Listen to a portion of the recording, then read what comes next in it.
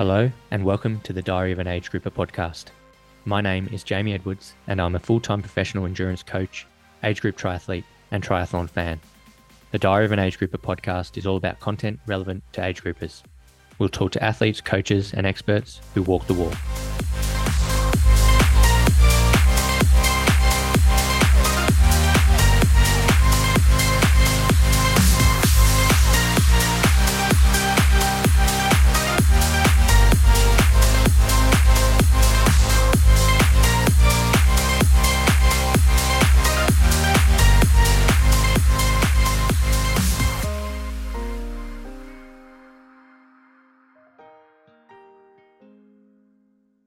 .3 world champion. In this episode, we speak to French age grouper Anne Sophie Pierre, who recently won the 70.3 world championships in Lahti, Finland. Anne Sophie won the 18 to 24 age group by 11 minutes, and in the process was the first female age grouper across the line in a time of 4 hours and 22 minutes. We talked to her about her training block leading into the race and the race itself. This is the Diary of an Age Grouper. Anne, thanks for joining us. How does it feel to be a world champion? Feels pretty good. Feels pretty surreal. I still can't quite believe it, but yeah, very, very cool. Was that the goal going into the race, or was it more a process-driven goal? Did you know you were going to be a contender for the World Championships? I think if I had like the perfect day, I thought maybe I could be a contender, but I never convinced myself of it. I never let myself believe that that's what I was gonna be able to do, and like that was something I wanted. I think I told myself if I do the race that I want and if I have a perfect day, then why not? But also just I didn't think about it too much. I just try to stay in my zone and do what I thought I knew how to do and just do what I do in training and maybe a bit more. But yeah, I never let myself believe that that's what that was going to happen. Yeah, that makes sense. And have you raced a World Championships before? And if so, where was that one? So unfortunately not. I was qualified in St. George in Utah last year. Unfortunately, I had a major bike accident. I broke three vertebrae. So I fell like I had a bike accident with another girl in France and she a bit like ran into me and I flew into a barrier and over the barrier into like train tracks 5 meters below. So Oh, it was a wow. bit traumatizing. Yeah. So that was my year last year. So I didn't actually race that much. I didn't do that much. I just had like a year off. So I decided not to do the world championships, like not because I wasn't ready. And yeah, so this year has kind of been my breakthrough year where I've been able to do everything I wanted. Yeah, and which race did you qualify for the 2023 World Championships? So I qualified in Aix-en-Provence. It's in the south of France. And yeah, that was like the major goal going into the race. And also that was like the same time I wanted my pro license. So in France, to get your pro license, you have to be whatever the winner's time is, you add 8% of their time. And if you're in that barrier and in the top 15 girls, you should get your pro license. So my two major goals for that race were pro license and world qualification. So I'm happy to say I got both. So that was very good. Ah, nice. Congratulations. So when are you going to start racing in the professional field? Is that something for next year? Yeah, so that the world champs were my last race as an amateur. So I decided I wanted to have the experience of a world championship and not rush myself into the pro field too quickly. I think because I had a year off last year, I don't actually have that much experience at the 70.3 distance. And I didn't want like my fifth 70.3 to be a pro race. So I decided that this year I was gonna stay in the age group field and then move on to pro. But at the end of this year, so I haven't actually announced this yet, I will be doing my first pro race in a challenge race. So that should be very exciting. Oh, that is exciting. And we've got an exclusive, which is cool. That's Yeah, good. exactly. So you finished in 4 hours and 22 minutes. That's quite quick. Is that a personal best for you, or have you gone faster before? Yeah, so that is my personal best. I will say the bike course is the fastest I've ever done though. I usually pick quite hilly races, being quite a small person. I choose to do hilly races just because in terms of watts, it's a bit more interesting for me. But I actually thought I did like the 11th best bike time with the pros. So maybe I'm thinking maybe I'm not as bad as I think on the flat. And on a faster bike course. So yeah, I really, really enjoyed that bike course. And I think that's why the times are so quick. I think Taylor Nib went like sub 4 hours. So Yeah, she did it. It did look pretty fast. We'll talk a little bit more about the course itself and also your strengths and weaknesses. Did you enjoy Finland as a race location? We were just talking yes. before we started recording, and you've obviously traveled the world quite a bit. Did you enjoy Finland? Yeah, I really, really enjoyed Finland. I thought the people were so funny. Honestly, I didn't think that of Finland, but there was like so many jokes everywhere. Like honestly, and everyone was so friendly and so funny. And yeah, I really, really enjoyed it. I my homestay was really fun because she was always using these Finnish expressions, but translating to English, I never knew what she was talking about. I think one of the first things she said to me was oh, are you ready to race? And I was like, yes. And she's like, I hope the wind is with you. And I'm like, okay.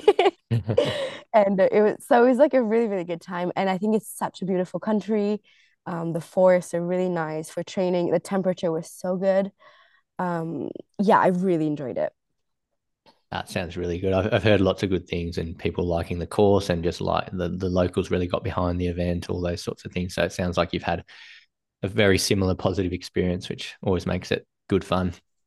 Yeah, and I was lucky enough to stay in Lahti. Like I think a lot of people didn't get accommodation, which was obviously the biggest problem with this race. I was quite lucky to be in Lahti itself, so I think I got more of like the race experience and stuff like that.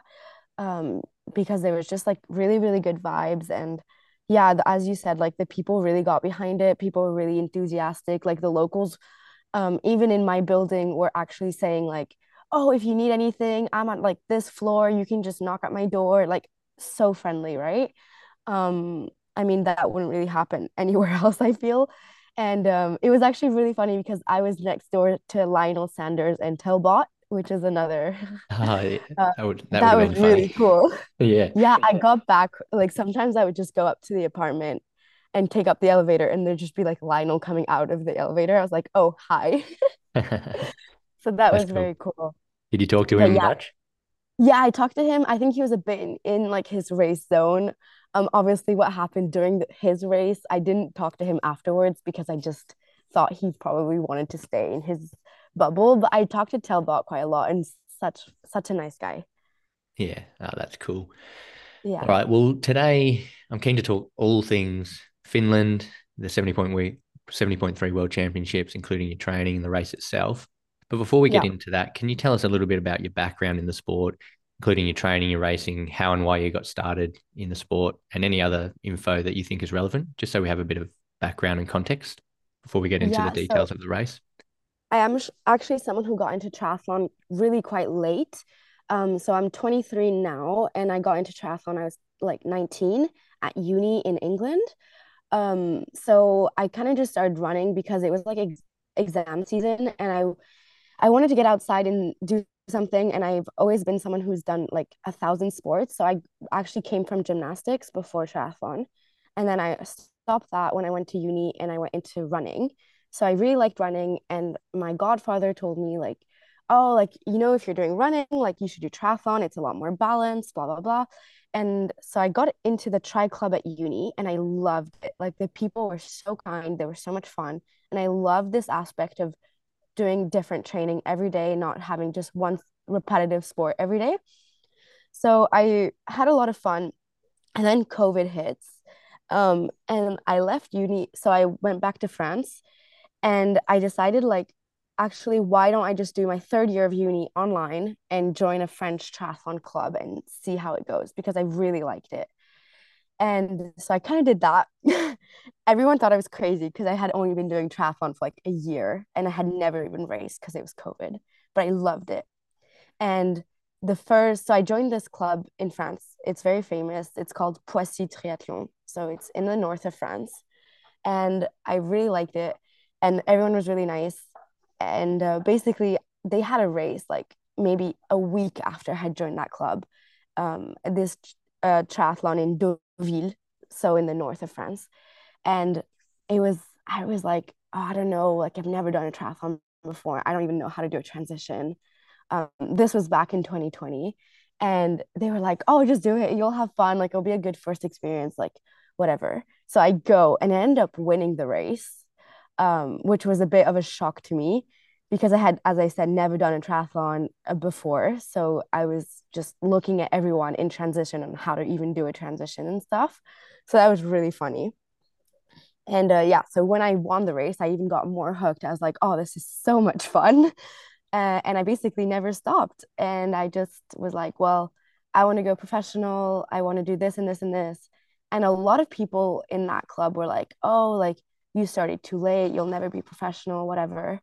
And I kind of got annoyed with that mentality because I come from an area where everyone's always very positive and enthusiastic, and being told that I wouldn't make it or I wouldn't be good enough kind of threw me off. So I decided to move near Nice and just continue surround myself with good people. Unfortunately, I had that bike accident in Nice, so it was a bit of a hectic year where I didn't actually do anything that I wanted. So I moved away to the mountains, isolated myself, trained like hell, and had the best year of my life. So yeah, determination, perseverance, and not listening to people telling me I can't. We talked about this before we started recording, but you're obviously French, live in France, Hmm. Hmm. race as a French national. But you said you went to university in England, and you mentioned Yes. you've travelled around a lot. You clearly speak good English, and you've maybe got a hint of a slight American accent. Could you just give Yeah. everyone listening a little bit of a background on that side of things? 'Cause I think it's really interesting. Yeah, so I was born in the States, so my dad was actually going to uni there. So I was born in the States, and then we moved around with my family quite a lot for my dad's job. Well, actually, he likes changing jobs and going after opportunities. So I moved around a lot with my family. So we lived in Germany for 6 years. So I actually used to speak fluent German, which I'm really sad that I don't speak anymore, but my siblings speak German still. And then I moved to China for 10 years of my life. So I went to the major cities, Shanghai, Beijing, and Guangzhou. So I lived there and went to international school, which is probably why there's a bit of an American accent because the teachers tended to be American. And when you learn English with an American teacher, you just tend to pick up their accent. Yep. Um, and then I lived, so yeah, so I went to school there. Everything was in English. I actually never had French classes in my life. I only spoke French to my parents. So for a long time, I didn't really speak French all that well. And I still don't, like in terms of grammar, of like French grammar and stuff, so complicated. And then I moved to England for uni, yeah, for in York, so in the north of England for yeah, two. So I went, no, I actually did my like my last 2 years of high school there, and then my first 2 years of uni. So yeah, 4 years in England before moving back to France. Yeah, that's pretty cool. That in itself is a cool story. But Mm, let's keep it to triathlon talk and more specifically your race in Finland. So you qualified at yeah, the race in France, and the goal for the race was obviously to do as well as you can, but you kind of knew that you may be there or thereabouts in terms of being able to win your age group, and in the end you're able to do that and also be the fastest female age grouper overall. So can yeah. you talk to us about how you set up your training in the lead up to the event? Obviously last year you didn't do much training or racing because of the accident, but how long did you allocate for training for this race, and maybe get into what training weeks look like in terms of swim, bike, and run volume, hours Yeah. per week? Do you have Yeah. a set structure and routine that you typically follow? All those sorts of things. Yeah, I definitely do. So my boyfriend is my coach and he's a triathlon coach. So it works really well for us. So basically the goal at the beginning of the year was to get as much experience on the 70.3 distance as possible. And I kind of knew where I stood because I had done 4 races and they were all very, very consistent. I basically swam, biked, and I actually had 2 races at 4 hours 29 in like pretty much the same second. So I had two like basically duplicate races in Switzerland and in France. And for this block, so I knew where I stood, but I knew I had to like be a bit faster for the world champs. And so I had 2 months where I basically dedicated 2 whole training blocks for Lahti. And that consisted of pretty much 19 kilometers of swimming, 10 and a half hours of cycling. So not that much because that was my strong suit. And also I wanted to focus more on the swim and the run. And also the bike, I find that when I cycle on the home trainer and do all my key sessions on the home trainer, I'm a much better cyclist. So also the volume of the bike kind of went down because I just my key sessions were always home trainer based. So they were obviously a lot shorter in time than if I would cycle like outside, just because of like the um sweat rate and all that stuff. And also it's a lot more like when you're outside, you kind of pedal a lot less. Like I feel like it's so much more qualitative to cycle, like to do key sessions on the home trainer. Yeah, more And time then, efficient. yeah, Yep. exactly. Not even more time efficient, but I think it's just more like you're pedaling nonstop for X amount of time. And Mhm. that's what was going to be in Lahti. So it was also a lot more specific, like race specific, because Lahti, the race was basically like 2 hours and 15 minutes of TT position nonstop pedaling, uh, which basically you do in the home trainer where you're in 2 hours TT position nonstop pedaling, which Mhm. outside it's not really like that. You stop at a stop sign, you turn, you stop pedaling, you're free riding. You know what I mean? Yeah, yeah, Um, makes sense for sure. Yep. yeah. So also we decided to do that because it was a lot more race specific. And then and for the running, I had about I think almost 70K of running per week, which represents about 5.5 hours, I believe. So overall, it was about 20 to 23 hours. So not that much. The volume wasn't like crazy high, but there was a lot of qualitative work. Yeah, okay. So about a 2 month block, Yeah. and you're looking at, yeah, 20 to 23 hours average. You mentioned the Yeah. biking on the trainer and that being Mhm. specific for the demands Yeah. of the course. Was there anything else that you did that was specific for the course? And did you spend time looking at the details of the course, the bike course, the run course, the temperature? Have you raced on a Yeah. course like this in the past? So no, I've never done a course like this, which actually I think a lot of people were surprised by the bike course. It was announced to be a lot flatter than it was. Actually, it was like pretty much rolling hills the whole way, so it was very tiring. But because you had to keep putting like a lot of watts on the uphill to maintain your speed, and then just be aero, and also um, so yeah, I think the home trainer definitely helped me, like because in the home trainer you always have to keep pedaling, putting watts. You never really stop pedaling, and I think it helped me a lot being muscularly strong on the bike, and also being able to hold a TT position nonstop for that long was definitely not something I'd done. The races I did in France and in Switzerland, you always had like a 4 or 5 kilometer hill where you're not in TT position. And obviously, then you get a break on the other side. So this was definitely very different. And then in the run course, it was also quite hilly. And where I live in the mountains in France, it's very hilly as well. So I was very specific also with the run course. I tried to make my sessions hilly so I don't know, I would know kind of what speed I could run at on a course that's not flat, basically. Yeah, that makes sense. Did you do any strength training? No. So I don't do any strength and conditioning work. I don't know if it's a good thing or a bad thing. I'm not someone who gets injured so very easily. Well, I've actually been injured, and I go to see like a physio quite a lot. So she keeps me in check, but yeah, I don't actually do much. Yeah, I think my partner, my coach, he does quite a bit because he gets injured all the time. But I'm someone who's like very muscular, like naturally muscular. So yeah, I don't really do much, but I don't know if that's a bad thing or not. That could be the gymnastics background helping you and holding some of that strength as well, Yeah, perhaps. maybe. Yeah, probably. Um, yeah, for now, I'm actually doing this like really cool whole body like check experience thing where he tells you like all your weaknesses, all your imbalances, all like potential injuries that could come to life. And he's like a great physio here in France.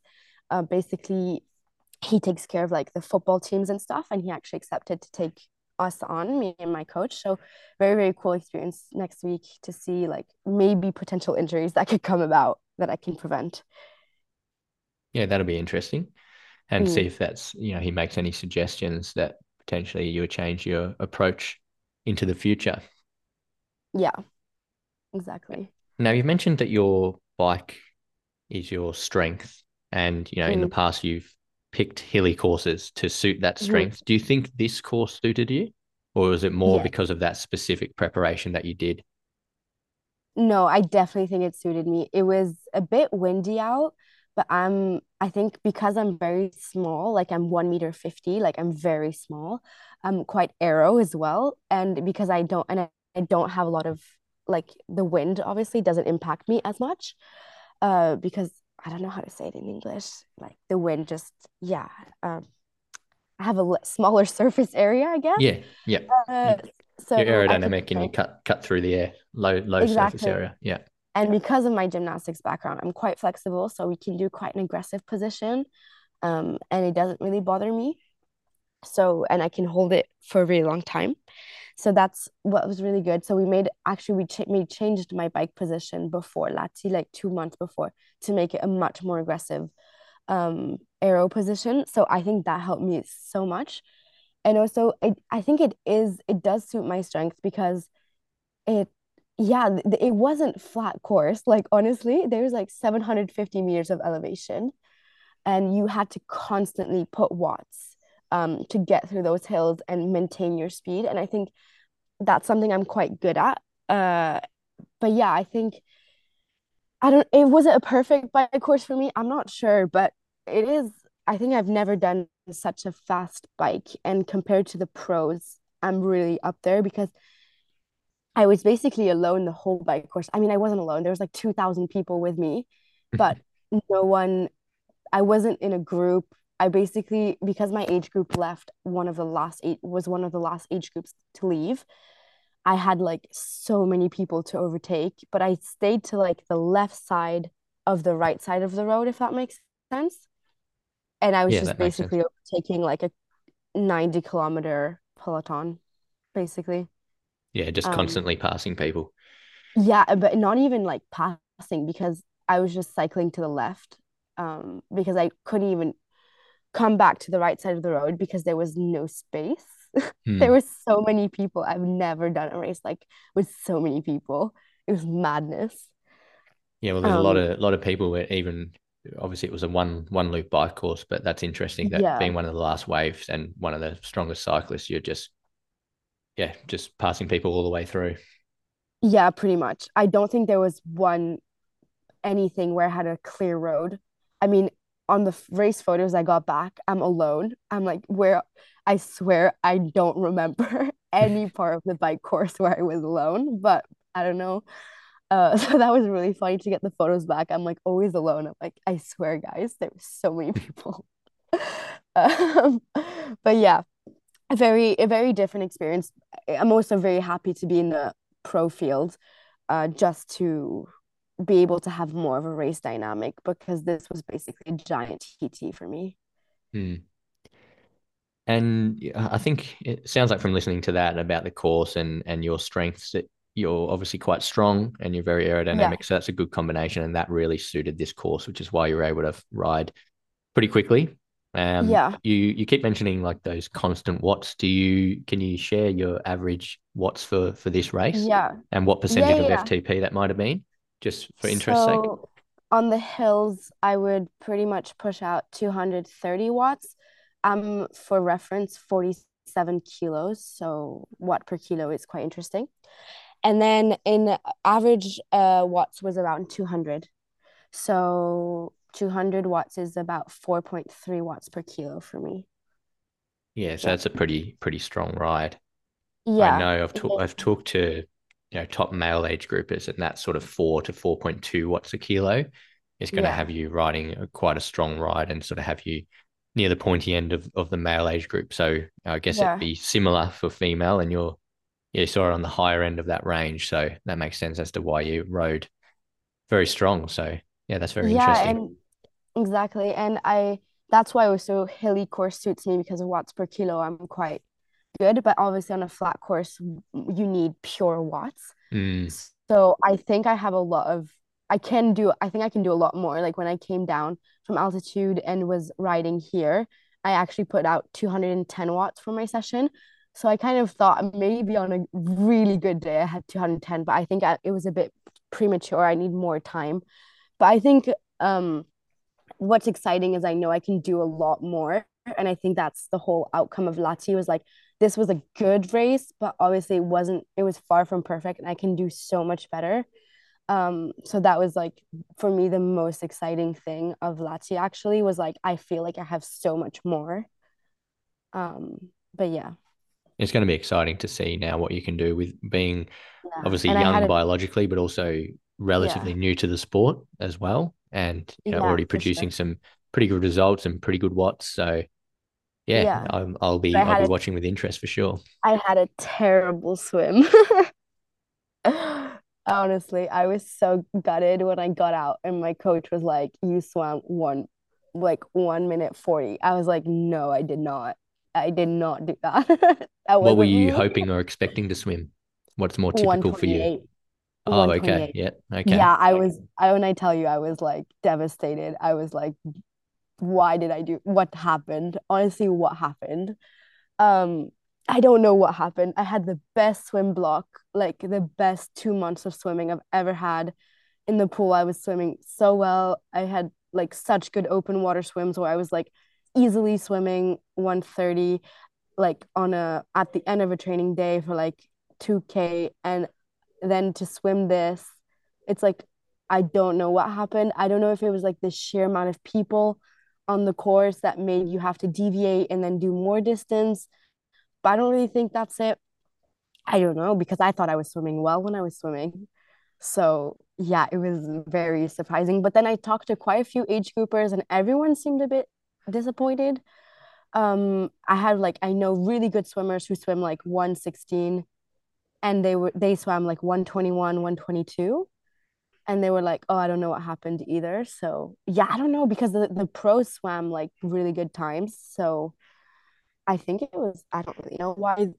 Maybe it's just a bad day, to be honest. Maybe it was the waiting time because, we left and I left about an hour, 45 minutes after the pros. So the waiting was really long and the race got delayed 30 minutes for the women.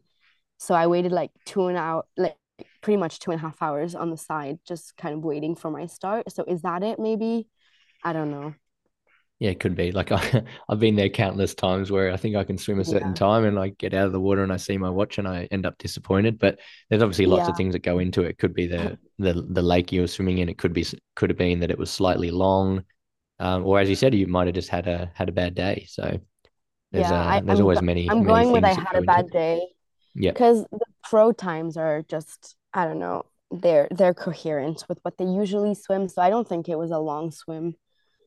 I think the distance was accurate, so I'm not going to use that as an excuse. But yeah, anyways, at least I'm like, okay, well, that's 5 easy minutes. I can shed off my time another day.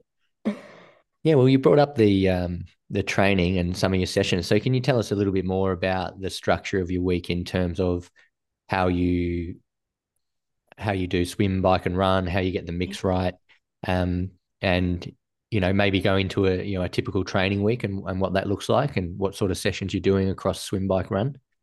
Yeah. So what a training week looks like. There's 5 swims every week, and we do one 5K swim, which is all about power. So we use like pull buoy and paddles to focus on like strength. So that would be like a 5K session, I don't know, with like 10 by 400 with paddles. And then we will do like just with the elastic on your feet and just at the end of that session to really like finish your arms and just really focus on alignment. So that session is not really focused on speed, but just really strengthening your arms. So I really like that session. That's probably my favorite session.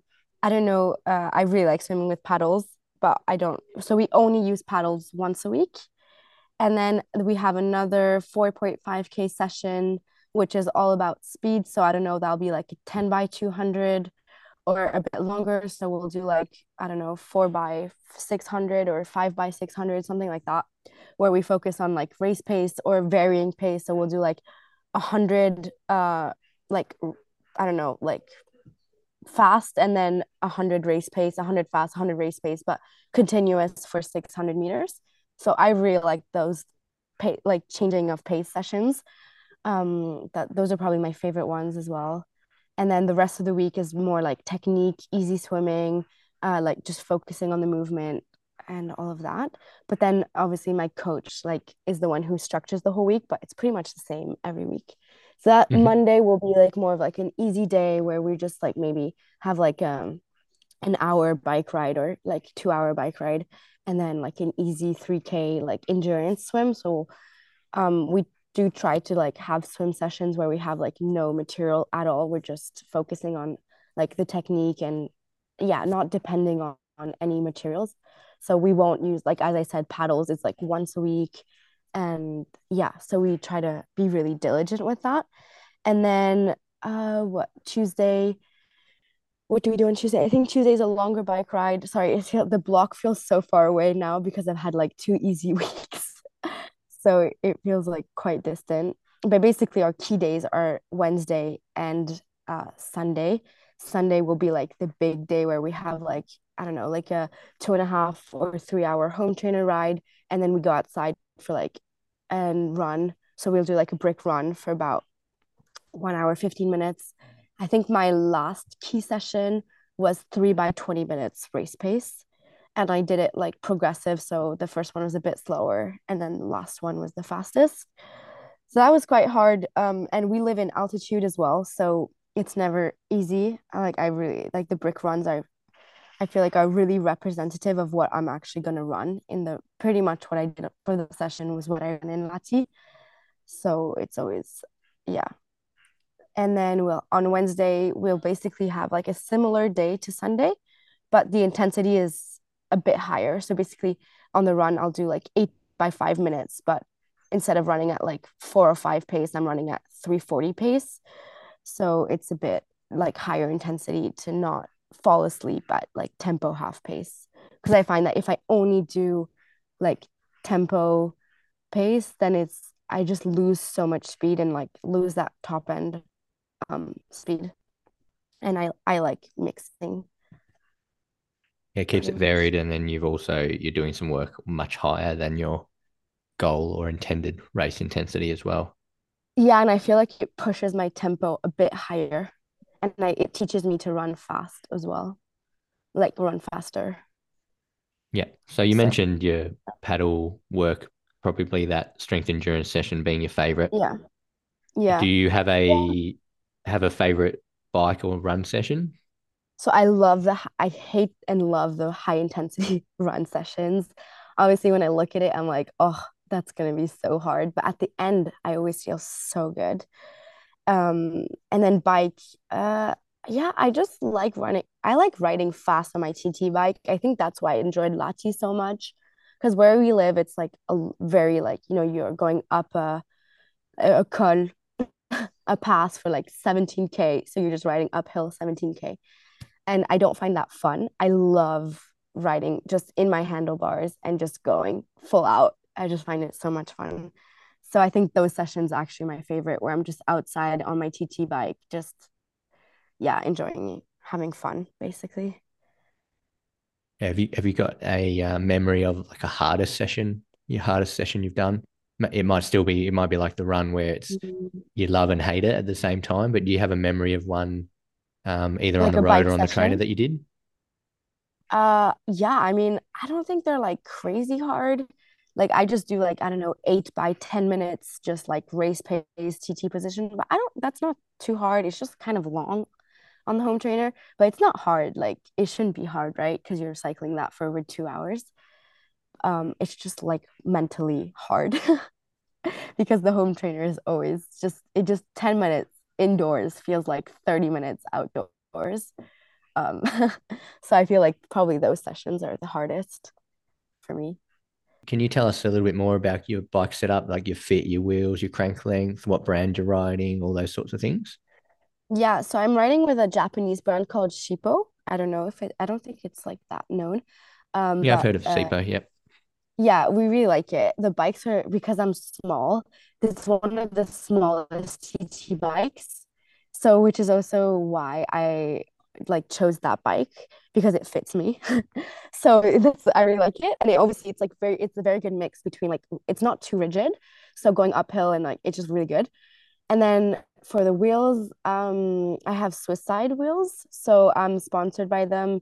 But I actually bought my wheels before I was sponsored, but I had like it's 62 at the front and 80 at the back. So I don't have a disc wheel. That's something I'm looking at for next year. But because I do focus on mainly like hilly triathlons, like I just don't, for now, I don't have a disc wheel. Crank length, very small. I have 155 and it's like honestly, there's only one brand that does it. So it's like rotor in English, Yep. maybe. Yep. So yeah, really like that. And then I have Asioma pedals for power. So the duo, not the uno. What else? Yeah, I have a tri rig at the front for my all my like my setup at the front. But I'm looking to change it next year to have like a more aggressive position even. So yeah, to be I don't know. We'll see next year. Yeah, okay. No worries. So that's the bike. We talked a lot about the swimming. You talked about those two Yeah. key days on your Wednesday and Saturday. Talked a lot about the riding and your favorite session. So Mhm. do you always do that? Do you always do those two big bricks? And then do you have like your more typical long run? And yeah, how else do you make up to that Yeah. 70K per week that you mentioned? So on Wednesday, it's not, we separate the high intensity sessions just because it's quite good for your body to be stimulated also at like separate times in the day. So I don't do the whole everything in the morning. So I just do like the bike session in the morning and then the run like further up in the afternoon. And that will typically those two sessions are around 20K. So it's like quite big days. And then the rest of the week, I only have like one long-ish run, which is like an hour, 20 minutes. And then the rest will be like 50 minutes, 45 minutes, like just easy running. And then the long run, I try to go like make them quite hilly. I'm not focusing too much on distance, just trying to focus on like the hilly aspect of it. But yeah, the main days are just those 2 days where I'm basically running like 20. I think the last one was 21 or even 22K. So yeah, it's quite a lot of running. Yeah, the rest is just easy running. So you're getting a lot of specificity in terms of duration, but also intensity just out of those probably two key days, and then sort of filling in with sort of easier volume in amongst that. Yeah, Yeah. exactly. Okay, before we move on to the race itself, have you got sort of three tips or lessons that you learned through this particular race preparation that could potentially help other age groupers?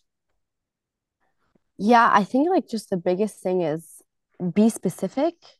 As I was saying, like I was really specific in terms of my bike and run course because I chose Lahti was hilly. I chose to run on hilly courses for my run pace. Like I didn't choose to run on a track. Um, and same with the bike course, just be really specific. I knew this one was going to be a 2 hour TT and I had to be in that position for 2 hours and never get out of it.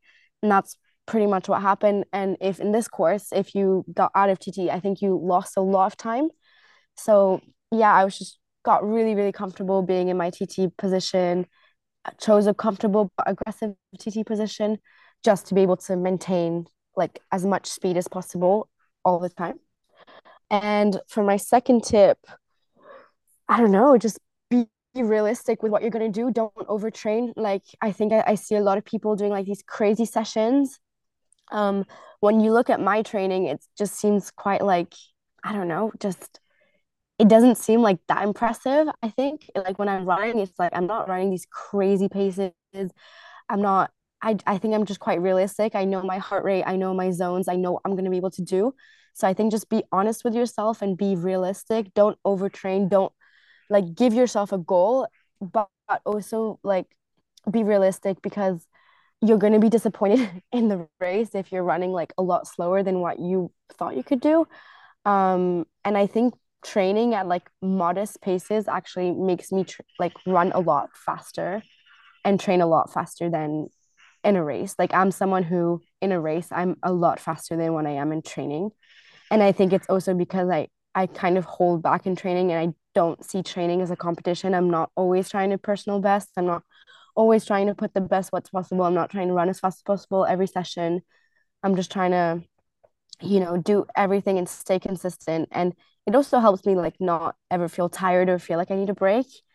Pretty much like for 2 months, I was just training and not really feeling like I needed to stop or do anything like that. So I think that's like the main two pieces of advice I would give. Yeah, it's good advice. And you definitely want it to be Yeah.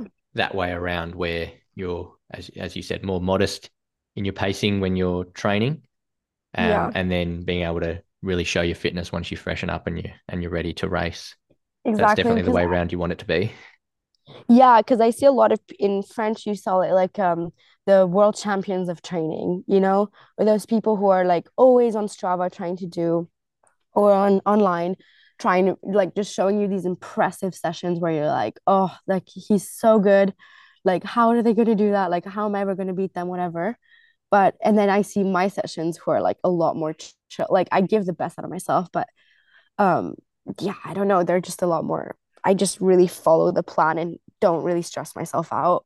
And yeah, I know on race day I can replicate exactly what I do in training, so or if not better, which has been the case this whole year, so I just kind of don't really stress myself out. And I think that's like quite a good way to see it. Yeah. And when you're racing, do you race? You obviously use power on the bike, but Mm-hmm. are you taking heart rate into consideration? And then the same question for the run: are you running to pace, or are you running to feel, or you're running to a heart rate? How do you manage that? So actually, so for the bike, yeah, I look at heart rate. I don't look at watts. So the watts are interesting because I'm curious after to see Mm-hmm. more than during. And then in the like I'm not stressing myself about watts. I'm kind of looking at my heart rate, looking at what's going on. And actually this was like my lowest heart rate ride. So I was about 167. My max is 202. So for me, it was actually quite low because I'm someone who rides at a very, very high heart rate. I think I've done a race where I'm like 175. So this for me was actually like quite a chill bike ride. And Mm-hmm. then, but I couldn't do more in the day. You know what I mean? Like sometimes you just can't get your heart rate up higher. Maybe it was because it was colder. I don't know. But then on the run, I decided not to take a watch. I decided to have, so I had my watch, but it was on the back of my tri suit. And the reason I took it with me, it was because I was interested in hindsight to see what my heart rate was. But I didn't look at it. I just run off feel because I know I can push myself hard. I don't need the watch telling me. And also because it's a hilly course, I didn't like want to be looking at my watch all the time, to be looking at what am I running and just not stress myself. I just knew that I could give myself, I could give my all on the day, and there was no need to keep constantly looking at my watch. Yeah, that's interesting. So heart rate and power on the Yeah. bike, and then mainly just by feel and having that confidence from your training that you can just push hard for the full 21 kilometers. And obviously, it worked out pretty Yeah. well. Yeah, and I had my dad and my coach telling me the split, like telling me, I was like, because I think I when I got off the bike, I was second overall, but I really wanted to win overall. Like I really that was like my number one goal, even though I didn't really vocalize it. I wanted to win, like be the fastest in the amateurs, and so when I was second, I was like, okay, well now I'm gonna fight. And Mm-hmm. after like that one loop around the what's it called? The stadium. Yep. Basically I already had cut up 40 seconds to her. So I only had like 30 seconds back, and I was like, oh, okay, now I'm like hunting, like I need to go and get everything. And the second loop I was first. So then I just knew I had to push myself to the very end because of the rolling start, you don't really know if you're first, but maybe someone behind you is faster. Um, so yeah, so it was very, very exciting, and I really got the most out of myself. And I think my heart rate on the run was like 176. So I definitely think I pushed myself hard for the 21K. Yeah, well, I was going to ask you about the race and the dynamics and whether you're racing against other people or just sticking to your numbers. And obviously, we started to get into that. So, can you maybe take us through a little race report? You've touched on, I guess, elements of swim, bike, and run, but do you want to maybe go Yeah. through the day from start to finish? What went well, what didn't go Yeah. well? Maybe include some of the key moments or key Hmm. parts of the course, both. Yeah. So I obviously started with the swim that got delayed. So I got to the bike park to like pump up my tires and stuff. And then actually someone like stole my pump while I was in the bike park. So I didn't have it. Like I was like setting up my shoes and everything on the bike. And like someone just stole my bike pump. I was like, okay, this is a great start to the day. So I was like frantically looking around and knowing the bike park was closing. And just as they were supposed to announce it was closed, they actually announced due to the fog that the race was delayed 30 minutes. So I had like 2.5 hours. I was like, okay, well, I'm fine. Ended up finding my bike pump. Anyways, the girl I don't think did it on purpose, but whatever. And then yeah, I got out and I just kind of waited really because I didn't want to start warming up too early. So yeah, I kind of just waited around. And then when I got out of the water, basically my coach told me I was 4 minutes back. So I was like, okay, I definitely had a terrible swim.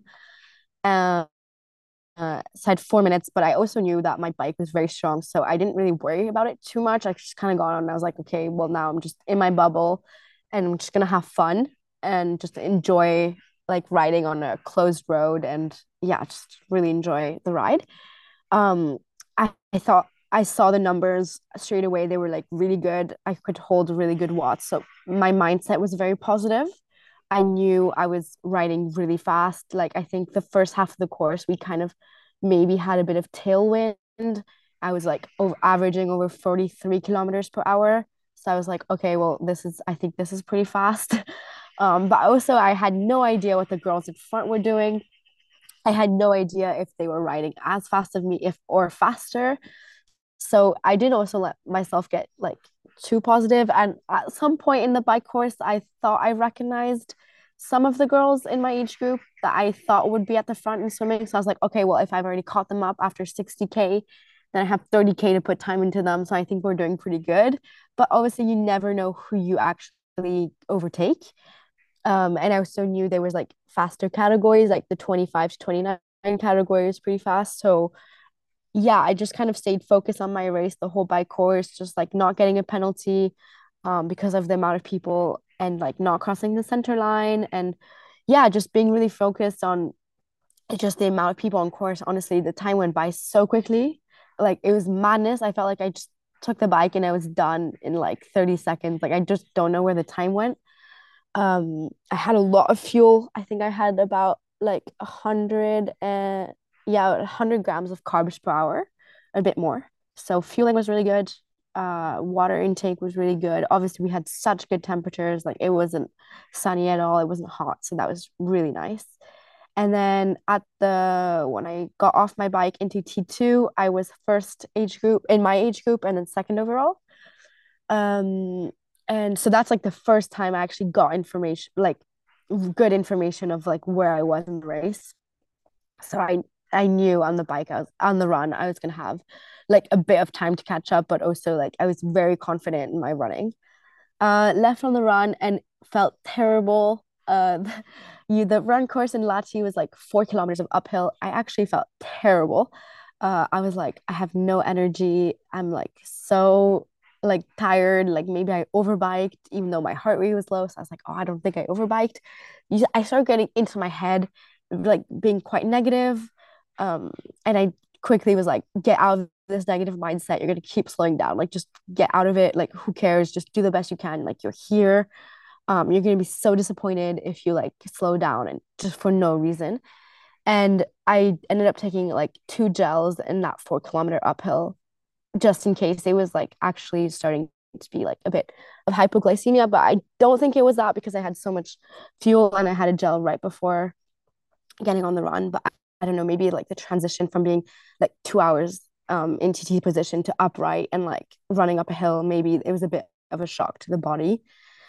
And yeah, I ended up feeling really good after like 4 kilometers. I was like super pumped and stuff. And I felt like I was running really well.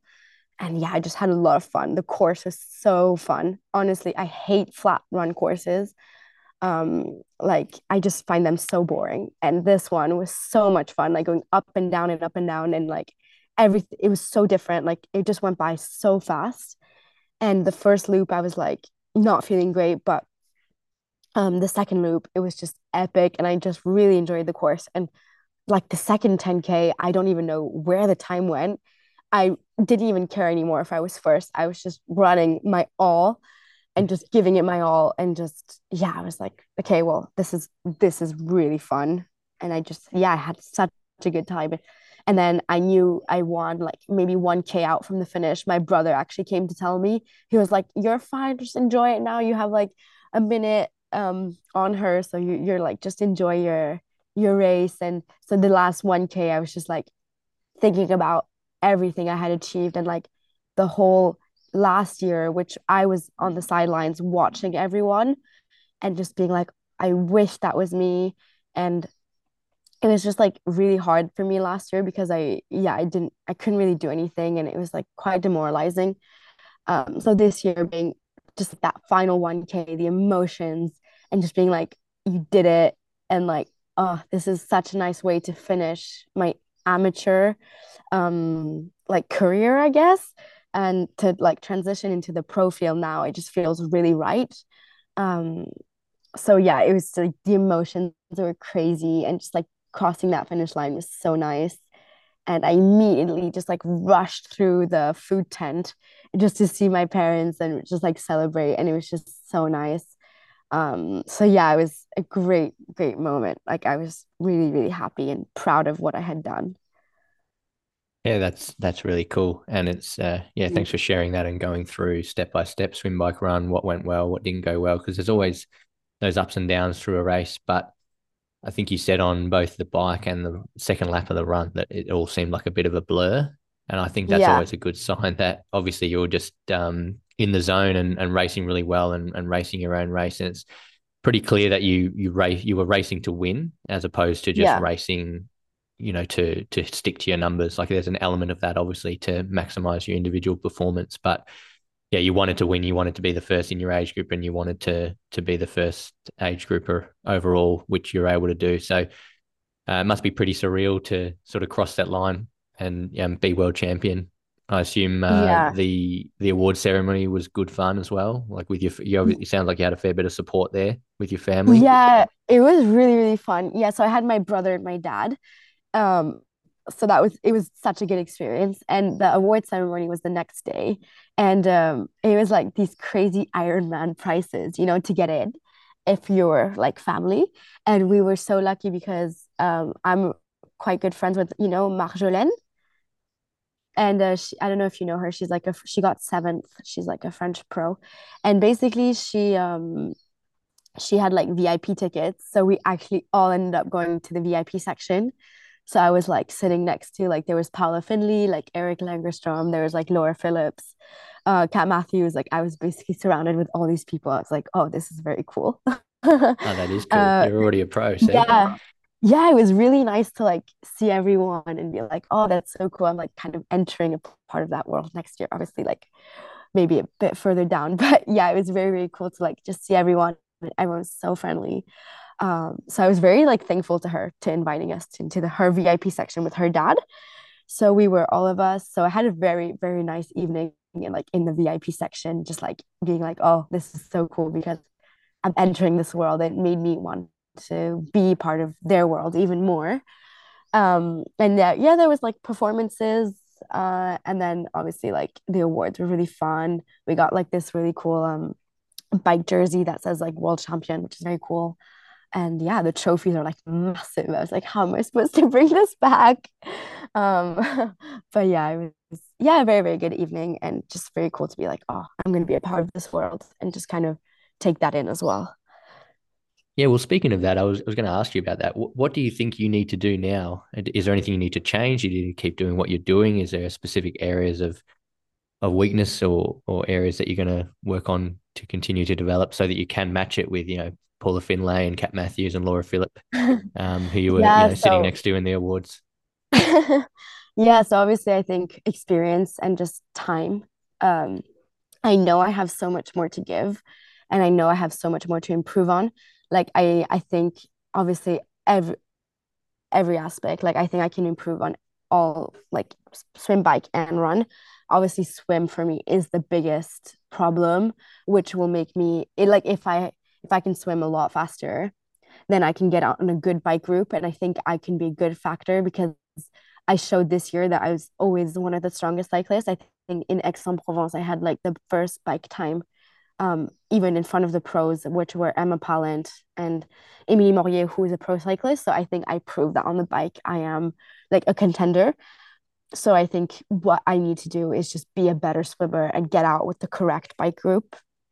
That would be like ideal. And then obviously like keep improving on the run and just like, yeah.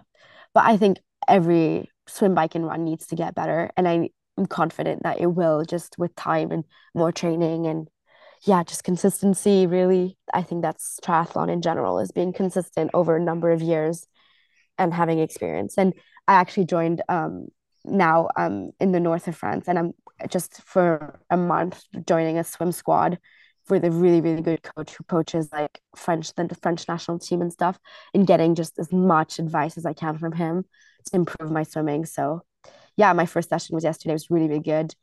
I'm going 3 times a week. So I'm hoping that will already help me with my winter training afterwards to know what I can focus on and how to get better. But yeah, I'm very, very motivated. So I'm putting like a lot of things in place to be where I want to be, which is with those girls. Yeah, well, you sound very excited and very motivated, as you should be. So that's really Yeah. cool to hear and listen to, and appreciate you sharing your journey, I guess, to the race, but also the race itself, and then a little bit Mm. about what's next for you. Is there anything else you'd like to share that's relevant to the conversation around this race and your performance, or have we covered it all? I think we covered like everything. Yeah. Yeah, cool. No, Well, one more question I want to yeah. ask, just because I find it interesting. How do you go with your coach being your partner, or your partner also being your Oh, coach? Has that always been the case? And how do you guys manage that dynamic so that you're getting the right mix of him obviously providing a program and coaching? Do you guys train together? Yeah, tell us a little bit like that, because again, we're talking about Paula and Eric. They travel the world together, and yeah. then Lucy Charles and her partner, and Kat Matthews trains a lot with her husband, and then obviously Laura Phillip, coached by her husband. So are you going to be the next power couple in triathlon? That'd be cool, wouldn't it? Yeah, so it works really well. So how it happened was, well, he coaches, and I didn't want him as a coach at first because I didn't really know how that balance and relationship would change. And it hasn't changed at all. I think we have such confidence in each other. I trust what he's doing, and I trust I what he's doing is working. And I think this year has just shown that. Also, basically why I we chose that he would coach me was after my bike accident. I wanted someone who could see me every day. I didn't want someone who pushed me too hard and then I would have like back issues or like just to he sees me every day, so if I had back pain, he could tell me like, okay, stop now. And I think as an athlete, it's so hard to actually say like, oh, I'm not doing this session or I need to stop. Like I am someone who like if I'm doing a session, I'm not going to quit. Like I don't think I've ever really quit a session. So I think having someone outside being like, okay, no, like you need to stop. Like this is stupid, and just see me every day, not like just give me what I need to progress, but also not give me too much. And also someone who knows my background and like respects the fact that I'm only 23 and I haven't done triathlon for like years and years. So I'm also maybe not going to be doing 30 hours of volume, and someone who sees a very long-term vision. Um, like I'm seeing like a lot of people surrounded that are my age doing like crazy like 35 hours of volume. They're 23, they've been doing triathlon for such a little time. I'm like, I don't know how you're not going to get burnt out. Um, also like just to see like a very yeah, just someone who has a long-term vision and the same vision as me and same belief in me as I do in myself. And actually our relationship hasn't changed at all. Like I think we have like very good communication, and I think that's the key. He gives me a session, I don't question it, I just do it like I would any other coach. So yeah, just confidence and like trust, and yeah, I think those are basically like any other good relationship, like trust and communication. And for us, it's worked very well. Uh, so yeah. Yeah, well, that's And yeah, great. we do That's train together. you do some training together as well. Yeah, I told him he like cycled time. He has like he did the race as well, and his time was like his bike time was like just slightly faster than Taylor Nim. I was like, congrats, you're the first bike time. So I was like, okay, I need his bike skills to be able to ride like Taylor Nim. So Oh, wow. yeah, So it's quite he's a pretty good athlete motivating. himself then, obviously. Yeah, he did like 4:05, I think. Yeah. So he actually was injured on the run for like 5 weeks. So he didn't even know if he was going to finish the race. So definitely like not the best race he could have done. But yeah, he's not like he's a very good. So for me, it's very motivating. Very good. And you guys do some training together? Yeah, pretty much all of it. I mean, he's injured on the run now, so I do all my running, but he's on the bike. He usually follows me for key sessions, which is really nice as well. And then yeah, for cycling and swimming, we do everything together. That's very good. Well done. It sounds like you guys Yeah. manage it very well. It can certainly be done badly, and it can go badly either for the coach athlete relationship or the underlying relationship. So, yeah, it sounds like so Yeah. far you guys are doing really well. And obviously, it's yielding pretty good results for him, but definitely for you. So, yeah, I'm excited about the future. So, I think we Yes. might leave that there. We've covered everything about the race. So I'll take this Yes. moment to thank you for your time and thank you for sharing the details. I certainly Well, enjoyed it, and I'm sure others will too. So all the best for the next chapter. well, thank you so much. Thanks for having me. You're welcome. My pleasure.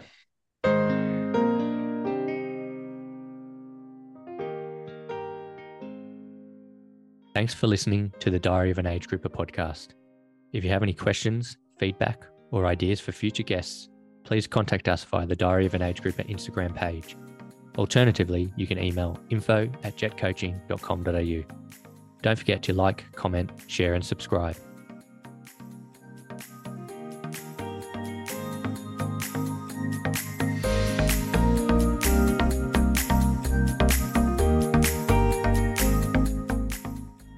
This podcast was born to discuss all things age group triathlon. As an athlete, coach, and fan of the sport, I've always been intrigued with different approaches to training and how to optimize an individual's performance. We will speak to athletes who perform at a high level, as well as those with an interesting story. We will speak to coaches with a vast array of experience, and also experts in various fields. We want to sift through what the physiology labs tell us, as well as what we see the pros doing, and take the lessons that apply to us. This is the Diary of an Age Grouper.